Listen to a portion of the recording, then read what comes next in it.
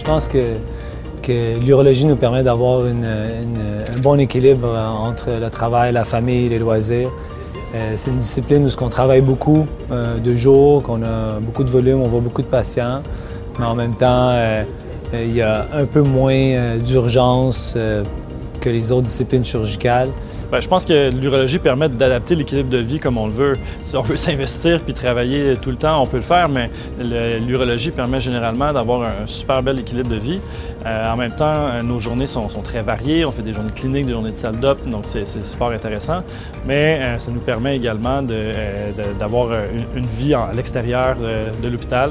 Je pense qu'il ne faut pas se le cacher. Comme chirurgien, c'est un travail qui demande beaucoup de temps. Par contre, je pense que c'est tout à fait possible de faire les compromis, de trouver un bon équilibre dans notre vie en termes de travail, concilier avec la famille.